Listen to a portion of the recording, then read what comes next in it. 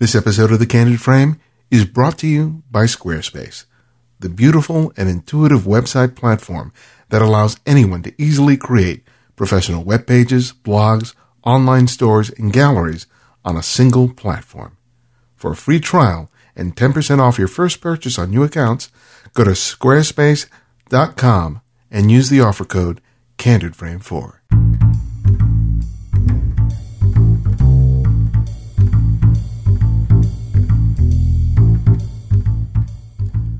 This is Ibarian X, and welcome to The Candid Frame. There are a lot of photographers who use the camera to make the world a better place. Today's guest, Jerry Monkman, has been doing just that for the last 20 years, where he has used his work behind the camera to preserve wild areas in the Northeast, specifically in the New Hampshire area where he now lives with his family. In his latest project, a multimedia project called The Power of Place, he is working to conserve an iconic New Hampshire landscape at risk due to an electricity transmission project. For those who love landscape photography or just love the outdoors, this is an important story, which is why I wanted to share it with you, my listeners here at The Candid Frame. Please consider taking that extra step and donating to the project, because I think it's important for us as photographers to encourage and support this kind of work. So sit back and enjoy our conversation with Jerry Monkman. Well, Jerry, welcome to The Candid Frame. Thanks for reaching out.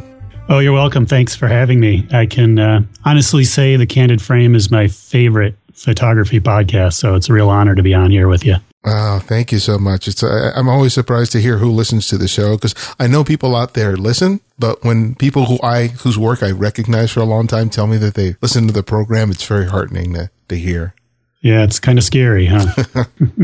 Well, I wanted to start off talking to you about the place that you've dedicated most of your life's work with respect to your photography. When you decided to become a landscape and nature photographer, you took the path of focusing primarily in the New Hampshire region rather than sort of gallivanting all over the world. What was sort of the thought behind specializing in a particular region of the country as opposed to doing what it seems that a lot of other photographers end up doing, is traveling internationally to all these exotic locations? Sure. Well, I think part of it was I was just too broke to go anywhere else at first. I grew up in Illinois, so to me, the New England landscape was actually pretty exotic. So those first few years when I stayed close to home for budget reasons, it was still a great adventure for me. And the more I worked here, the more I realized I was developing a very deep connection to the wild places here, and that I wanted to dedicate as much of my photography career to photographing those places and working to protect them. You were working at a store when you met Galen Rowell, and that was sort of the catalyst for you considering a career as a photographer. Tell us about that time in your life. What was going on, and what did that encounter mean to you? Absolutely. It was, I was working at a store called The Nature Company, fresh out of college. And, I'd always loved photography, been a photography enthusiast since middle school, really, and was always carrying a camera, but never even considered it as a possible career. I went to business school at the University of Illinois and actually thought I was going to manage rock bands and probably live out by you guys in California and live the fast life. But I quickly discovered that wasn't my personality. And I was, working in this store in the mall, trying to figure out what I was going to do. And Galen Rowell came through on a book signing tour, and I met him and talked with him. And I had already discovered his column in Outdoor Photographer magazine. So I was familiar with his work and excited to meet him. And it just sort of, rang a bell with me that maybe I shouldn't be spending my life in the mall. Maybe I should be getting out as much as possible into the outdoors, which I love, and finding a way to make a career out of that with my photography. And, I was always inspired by his mantra of participating in the landscape to make better pictures, and how he also tried to use his photography to make the world a better place. And that really inspired me to try to do the same thing. Yeah, it seems that his work, his column in Outdoor Photographer, and just his approach really inspired a whole generation of nature and landscape photographers. Sure. Yeah, you can see a whole whole crew of folks following in his footsteps, like, Gary Krabbe and Jimmy Chin and a lot of those adventure photographers really sort of taken to heart what Galen talked about. When you decided to do that, how did you make that work? I mean, because you didn't really have any sort of formal training as a photographer. You did have the business degree. What was sort of the plan in terms of making this a viable professional and lifestyle choice? Because it's not an easy path. No, I think I succeeded because of ignorance and passion. If I really knew how challenging a career as an outdoor photographer would be, how much debt I might go into at the beginning, how hard it was to actually make this fly, I'm not sure I would have dove in with feet, head first at that time. But it was really my passion for being in the outdoors and for working with conservation organizations that kept me going and kept me working to find a business model to really make this work. And it took, I did it part-time for about 7 or 8 years before I felt comfortable enough to make the leap to doing this full-time, which was about 12 years ago now. And what did you finally find that worked for you? Because you've talked about the conservation organizations that you've worked with, and you've written several books. But what was sort of the secret sauce that you found that really worked for you, that allowed you to get out there, do the kind of work that drove your passion, but that also served a greater purpose?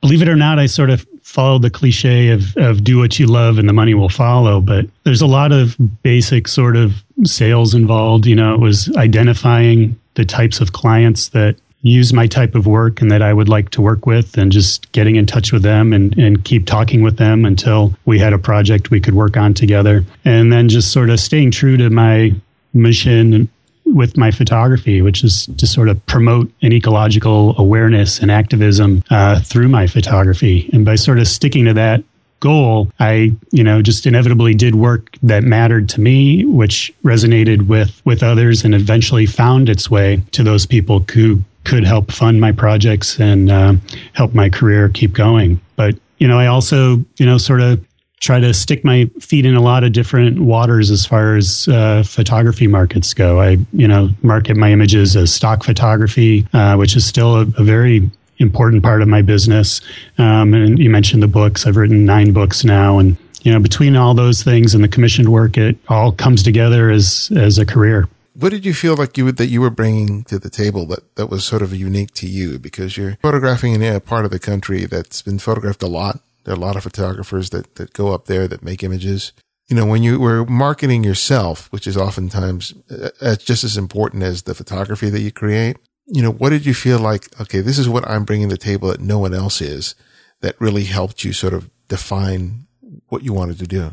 When I started, I was really primarily into landscape photography and loved the work of David Munch and a lot of the Western photographers. And I saw an opportunity to try to depict the Eastern landscape, the New England landscape, with the same sort of drama I was seeing in those Western photographers. Like I said, I was from Illinois, so being a flatlander coming here, our modest mountains actually felt as dramatic as the Rockies might to someone who grew up out west. So I really worked hard to try to create that style and feeling with the landscapes we have here. And then over time, I realized all the work I was doing to get to these places was a story in and of itself. And I started incorporating people in the landscape and creating sort of these dynamic images of people interacting with the landscape, which combined with the classic landscape photography really sort of created a unique combination of storytelling in New England.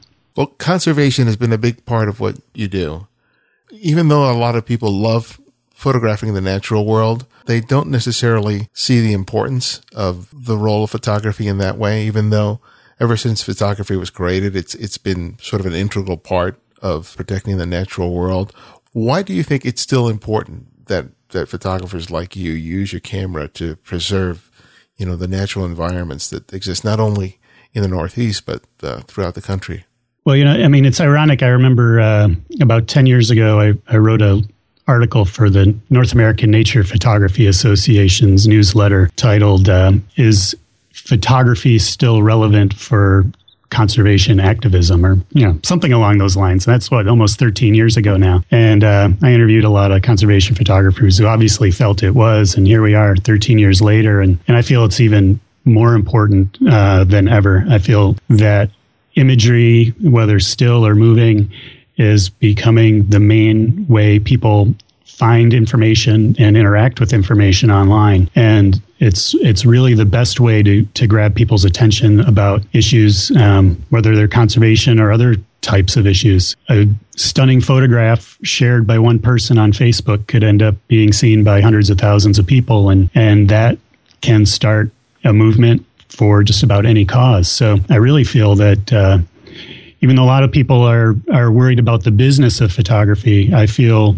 photography as a tool for activism and journalism is actually stronger than ever. Well, your latest project is the Power of Place. It's a documentary film in which you're trying to bring attention to a proposed electricity transmission line that would go through New Hampshire. Tell us about why this project started and why you've placed so much importance in making this documentary film to create awareness of what's happening there. Yeah, thanks for letting me talk about this.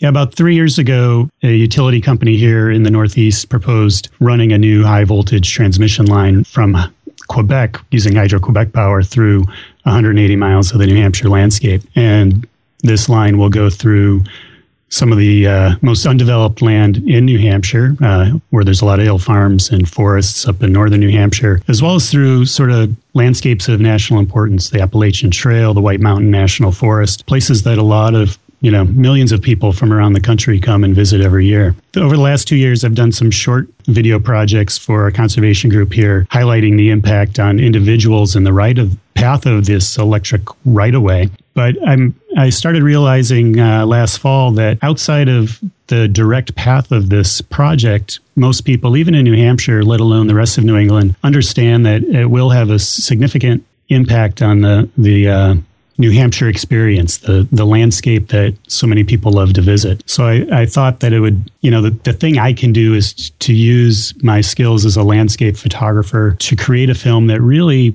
in a beautiful way, shows these lands that are at risk. And a lot of these people who don't know much about this issue will recognize these lands. And I'm hoping that will actually spur them to action to help try to alter this proposal. And how do you intend to use the film to progress the effort to stop these power lines from being put there? I mean, creating a film is one thing, but how it's distributed, how it's shared, who it's shared with is really the ultimate goal of it. So, you face two challenges there. One is procuring the funds through Kickstarter right now. But, after you make the film, how do you plan to sort of get the word out and get people's eyes on this so they can affect the change that you ultimately want?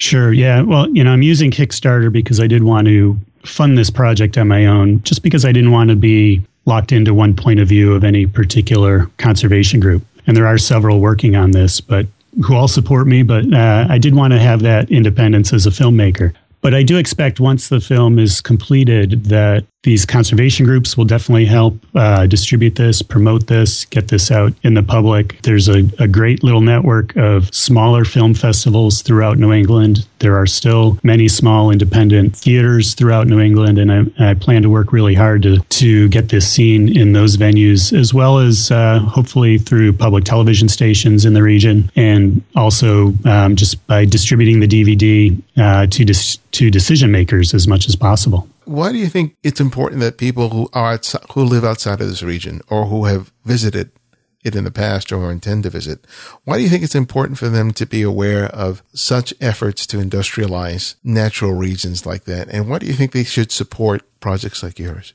One of the challenges when I launched this project was that I launched it about 2 or 3 hours before the bombings in Boston. And I'm only about an hour from Boston.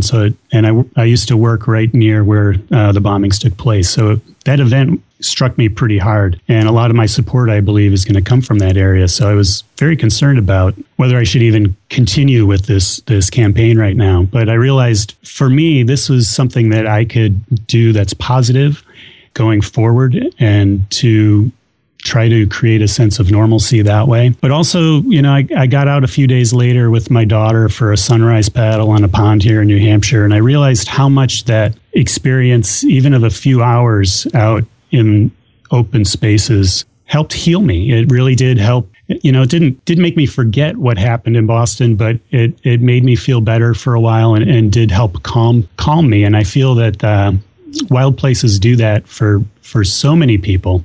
You don't get that feeling if you're paddling next to, you know, a line of 100-foot tall steel lattice powers when the electricity is crackling above you. And there are, you know, places along this route where people do like to get out in their boats, their canoes, their kayaks, and explore nature and be out in quiet places. And, you know, just that experience reminded me how important it is to sort of try to uphold the integrity of our wild places. And that's really important to the message of this project. What are some of the places in that region that you have a special affection for? Not so much what places do you like to photograph, but I suspect that there are certain places that you have a real spiritual connection to that mean something a lot to you personally. Can you tell us what those areas are and why you have such an affinity for it?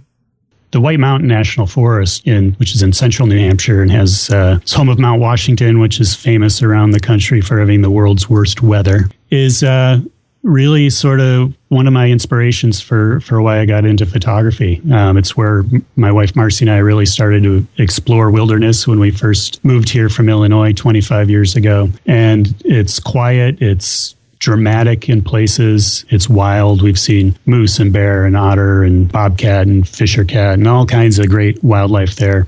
And it's also one of the few places in the East where you go for a hike and actually be in the alpine zone above tree line, where you can walk for miles with 360-degree views the entire time while, you know, looking at alpine tundra and tiny little wildflowers. And, you know, that is the place that really did sort of inspire my life and my career going forward when I was in my 20s. And that's, you know, still a place I visit often. It's only a couple hours from home, and the western part of that mountain range will be affected by this transmission line that I'm working so hard to change. When you started off your career and you started, you know, learning more about photography and exploring it, what were some of the things that sort of surprised you? Because to casually go out there every once in a while is one experience, but to repeatedly to return to a place and really explore it can be a real revelation at times. So during those early years, what were some of the surprises that were revealed to you as a result of actively becoming familiar with a location? Yeah, I'm blessed with the chance to go back to some beautiful places over and over again, and I think the biggest surprise was how different they can be between visits. I do a lot of work on the New Hampshire seacoast and the Maine coast up in Acadia National Park. And I have places 5 minutes from my house that I've probably photographed 50 times. And I'll still sometimes go to those places. And the way the tide is and the way the storms have shifted the rocks and sand, it looks completely different sometimes. And I'm faced with new photo opportunities. And I guess, I'm still surprised by that sometimes. And that was the first thing that really caught my attention when I started working more regularly. I think the other thing was how much gear I was going to go through. I always figured when I was working part-time, once I bought all my gear, that would be my gear. But when you're actually out shooting 150 days a year, you tend to wear stuff out. I recently interviewed Jay and Verena Patel. Oh, yeah. And they talked about the importance of the research, and preparation, so that, when they get there, they have not only all the equipment they need, but they understand what the weather patterns are and what they can expect. Can you walk us through in terms of your own preparation before you go to a location to shoot? Because though I know you're traveling relatively close to where you live, I suspect that there are some considerations that you have to make to ensure that when you do get there, that you're able to make the kinds of images that you're hoping to make. I work for a lot of conservation groups where I do just 1 or 2 day commission projects. And often on those, I'll be emailed a PDF map of a place. And these are usually places that are still private property that are in the process of being conserved. So they're not iconic landscapes. They're not places I've seen photos of before, or anyone has for that matter. So I'm often, sort of just faced with, okay, I've got this map. I've got to drive 4 hours. I get a day to make 50 stunning photographs. What am I going to do? Part of what I do is I'll scan the map, looking for places where there's water, where there might be fields or outcroppings where I might get some open space kind of views. Because here in New England, especially Maine and New Hampshire, we've got 85% forest. So I'm always looking for that big landscape shot. And then I'll also try to get in touch with someone who's actually walked on the property and get a sense for what I'm going to experience, places that might be of photographic interest. And then I'll take those notes and look at the map, and I'll get out my app, the Photographer's Ephemeris, to look at sunrise and sunset times and locations and try to get a sense of where the best potential is for shots with some sort of landscape view with the right light, but also have an idea of where I might be able to get some detail shots, inside forest scenes where there might be interesting flora or waterfalls or things like that, and just have a sense of where I might be able to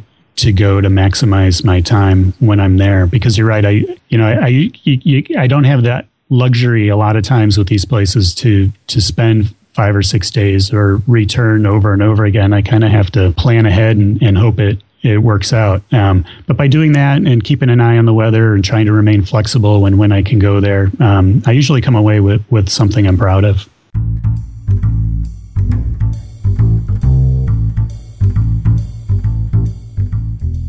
And now I'd like to take the time to thank our sponsor, Squarespace. Now, I know if you listen to this show that you have a passion for photography, and you likely have hundreds, if not thousands, of images on your computer. But are those images just sitting there on your hard drive, not getting out there for people to see and enjoy? Well, why not try Squarespace and try out one of these fantastic templates? If you take a look at one of my sites at ibarianx.net, you'll see that I'm using this great template called Ishimoto. But you should also check out Front Row or Momentum. These templates will just display your images full screen, and you've never experienced your images in this way. And the great thing about these templates is that you don't have to just settle for what the template gives you straight out of the box. You can modify it. You can change the fonts. You can change the backgrounds. You can do so much with them so that you can personalize not only the look of the website, but the way your images are shared with the world. So why not go to squarespace.com/candidframe and sign up for a free account. No credit card is needed. Just try it out and start building your website today. Then, if you decide to purchase it, use the offer code CANDIDFRAME4 and get 10% off your first purchase on new accounts, including monthly and annual plans. That's squarespace.com and use the offer code CANDIDFRAME4. Everything you need to create an exceptional website.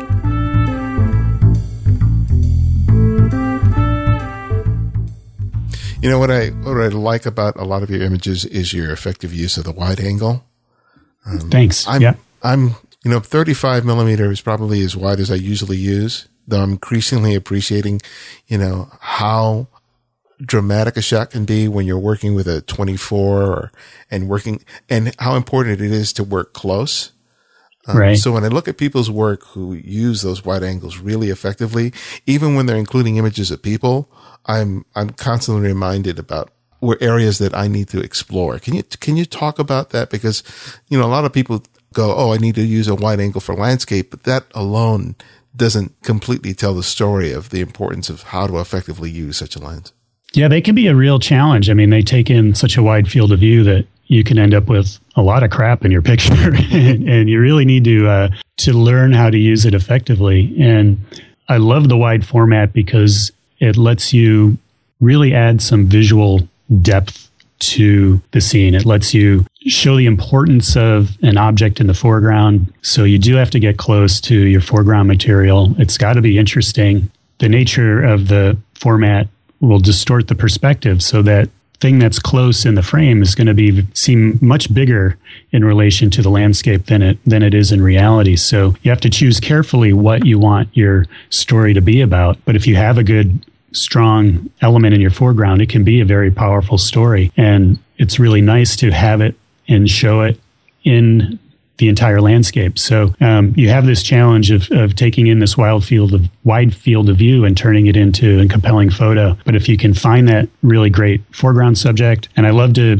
throw my horizon up into the top third of the frame in those cases, because it really creates this visual depth, almost three-dimensional depth when that you don't get when you're using a telephoto lens. You mentioned the word story. So even when you're doing something that is not associated with one of the organizations that you're working with, is that your thinking process? You're looking at a scene and you're thinking, okay, what story do I want to tell with this photograph? And then that informs what lens choice you make?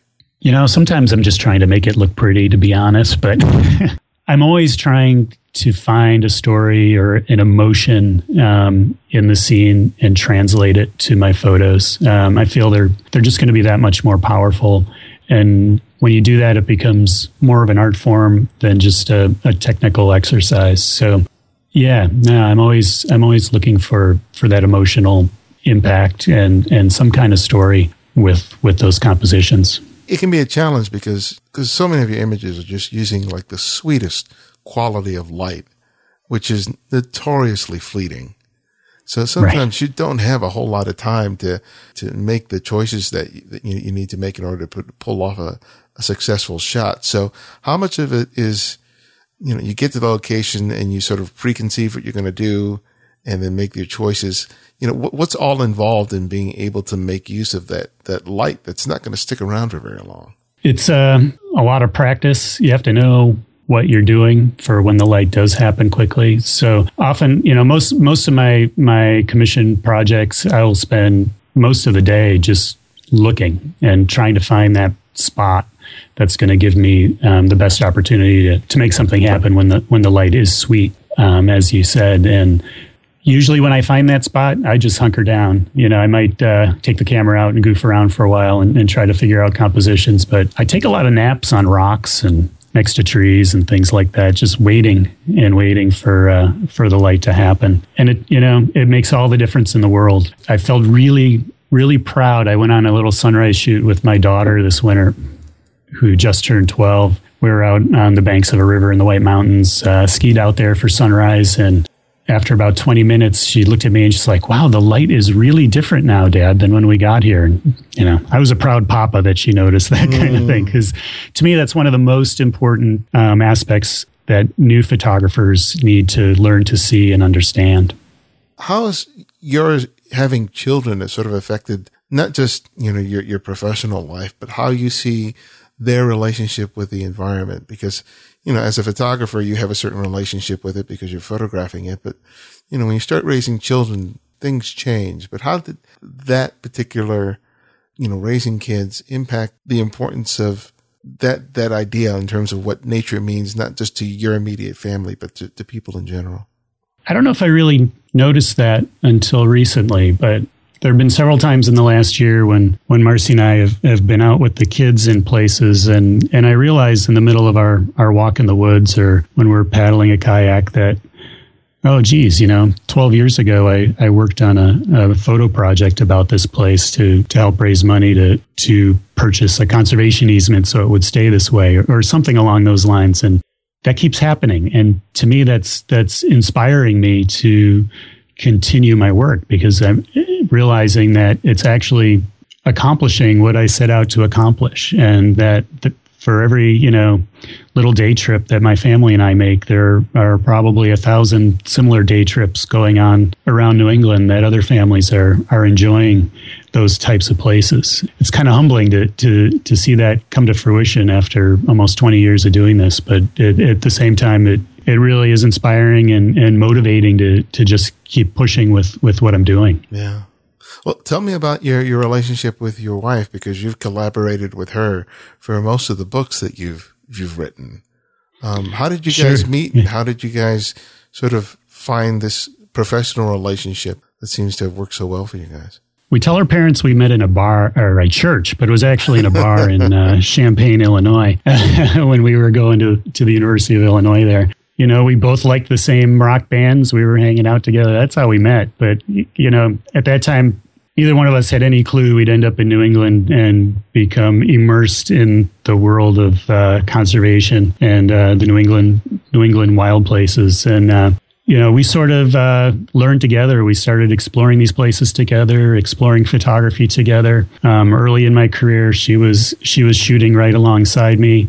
it became clear that I had more of the passion for the photography end of it than she did. And so I'm the primary photographer now, but she's been very involved with researching and helping out with all of the books. And she continues to help out with running the business. And obviously raising the kids takes a big chunk of her time as well. It's been a great relationship. I wouldn't want it any other way. Although there was a point early in our career where we realized that I was treating her like my boss and she was acting like my mother, and that this probably wasn't going to work out for the best if we continued down that path. But luckily we straightened all that out. Yeah, no, it's a great working relationship. The only, hard part for me now is with the kids and school and everything. There are a lot of times where I have to go out and work in the field without her and the kids, just for scheduling reasons. And I really wish I could share a lot of those experiences with them on a more regular basis.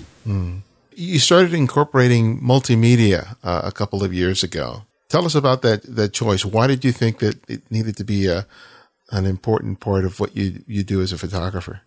It came about, when the Canon 5D Mark II came out, and I thought, what the heck, I'll start giving this a shot. Because I don't, I'm not the kind of guy who wants to carry around a lot of different types of gear on one project. So having something I could shoot stills and video with was important. But I also realized, I'm privy to a lot of really interesting stories and conversations with people on my conservation projects, people who live on the land, who work the land. And a lot of these stories don't necessarily come through in the photos. I can add some words to try to tell their stories, but actually hearing their stories in their own words can be very compelling. And I thought this was a great opportunity to learn how to do all this multimedia stuff, and just sort of jumped in and started doing a few projects that I self-produced, and I've been producing projects for clients for the last couple of years, and really enjoying it, and really impressed with the people that I meet and love to be able to share their experiences with the public. Yeah, I really saw the power of what you're doing with the excerpts from and the short films that you've done for The Power of Place, where you interview some of the landowners. Yeah. And then you also mix that with some videos and some stills. And what struck me was that you're hearing people tell their own stories, as well as having all these beautiful images, really provides you such a more powerful tool for being able to express the story that you're trying to tell. And did you discover that for yourself as well, or? Yeah, I'd been doing slideshows set to music for years with my landscape work, and with the right music and stories that I would tell, it seemed to really have an impact on people, and so it was sort of an easy sort of transition to doing this with these interviews. And I've been fortunate to interview some really interesting people who also have great, authentic New England accents that probably most of the country has never heard before, because they're not Boston accents. That's not the only accent we have around here. And, seeing these people who work the land and hearing their voices set to the imagery of these amazing places and beautiful places that they live really tells their stories in compelling ways. With the choice to do multimedia, you involve more challenges because you're having to deal with audio, you're having to deal with motion. When you go out, how do you decide that, okay, I'm only going to capture one type of media, or do you go back and forth? How do you sort of plan that? Because you only have so much time to shoot at a location sometimes, and sometimes, it's more ideal to create a still as opposed to video. So how do you sort of juggle that?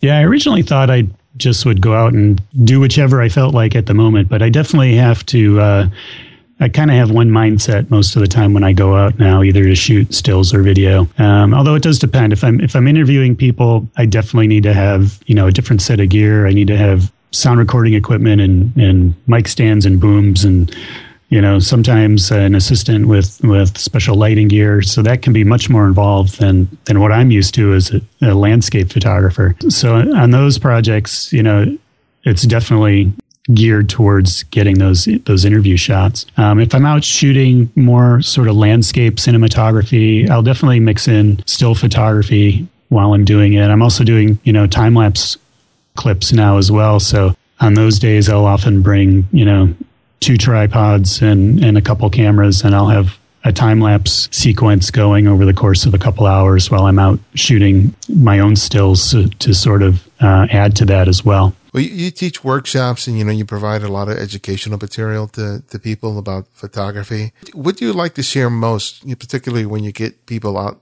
out in the field with you? What are some of the things that you feel like, if people walk away with only learning a couple of things from me, what is it that you feel like you would like them to be the biggest takeaway?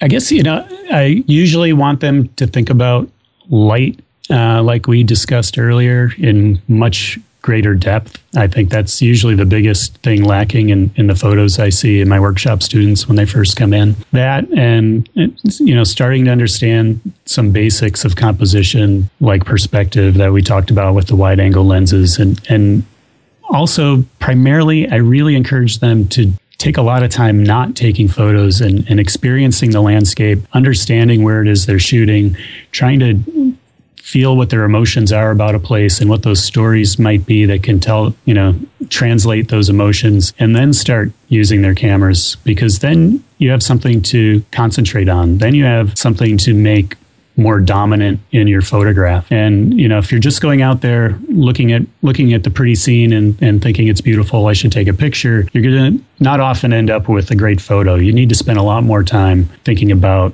what's important to you about a place, what's interesting to you about a place, and then learning how to make that theme come through in your photos.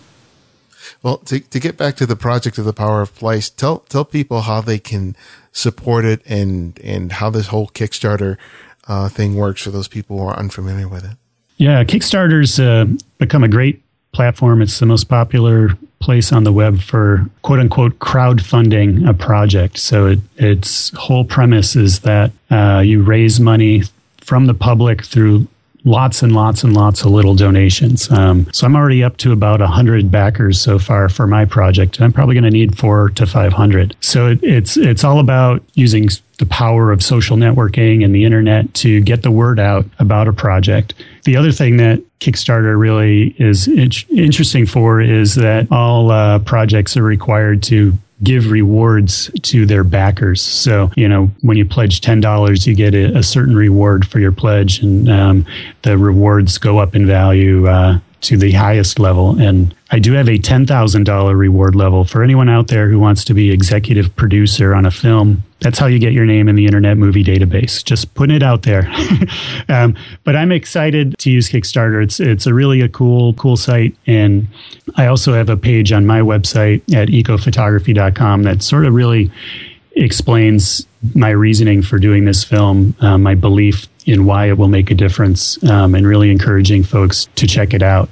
The other thing with Kickstarter is you do have to set a fundraising goal and a set time limit on how long you can fundraise. So my project ends on May 16th. The fundraising campaign ends on May 16th, and people are only charged for their pledges if the full fundraising goal is met by that date. Otherwise, I don't see any of the money, and no one is out their pledge. But that way, Kickstarter sort of helps ensure that projects have a better chance of success once people have given their money. Because I know for this project, if I only raised $10,000 or $12,000, I wouldn't be able to put the time into it to really make the film that I'm promising to make. So I'm better off not getting that little bit of pledge money and just hoping to actually raise my goal of which is $35,000. Yeah.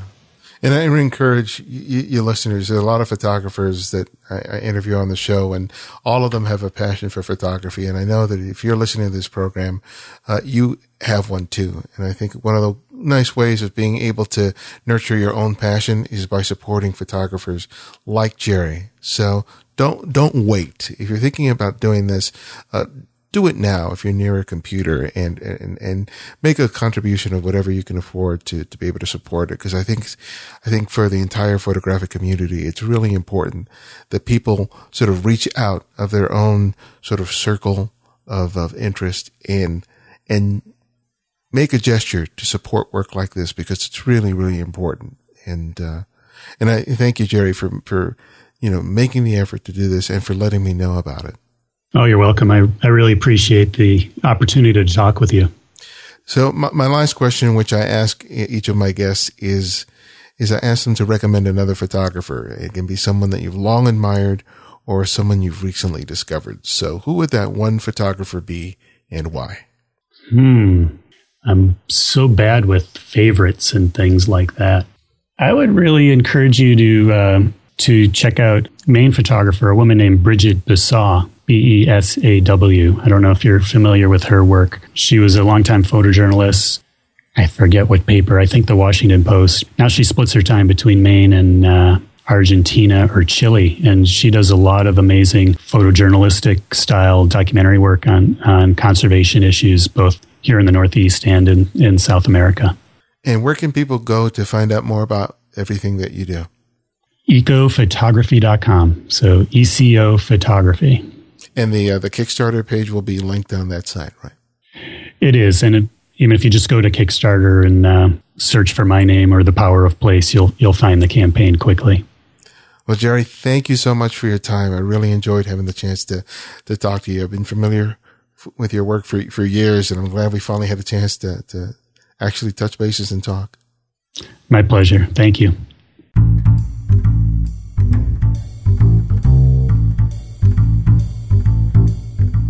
The Candid Frame is supported by donations from people just like you. You can help support the work we do here by visiting the website at thecandidframe.com and contributing using PayPal. You can also support the show by writing a review in the iTunes Music Store or by adding a link to the podcast on your website or blog. The editor for this show is Martin Taylor, who you can find at theothermartintaylor.com. Music is by Kevin MacLeod, and this is Ibarian X, and this is The Candid Frame.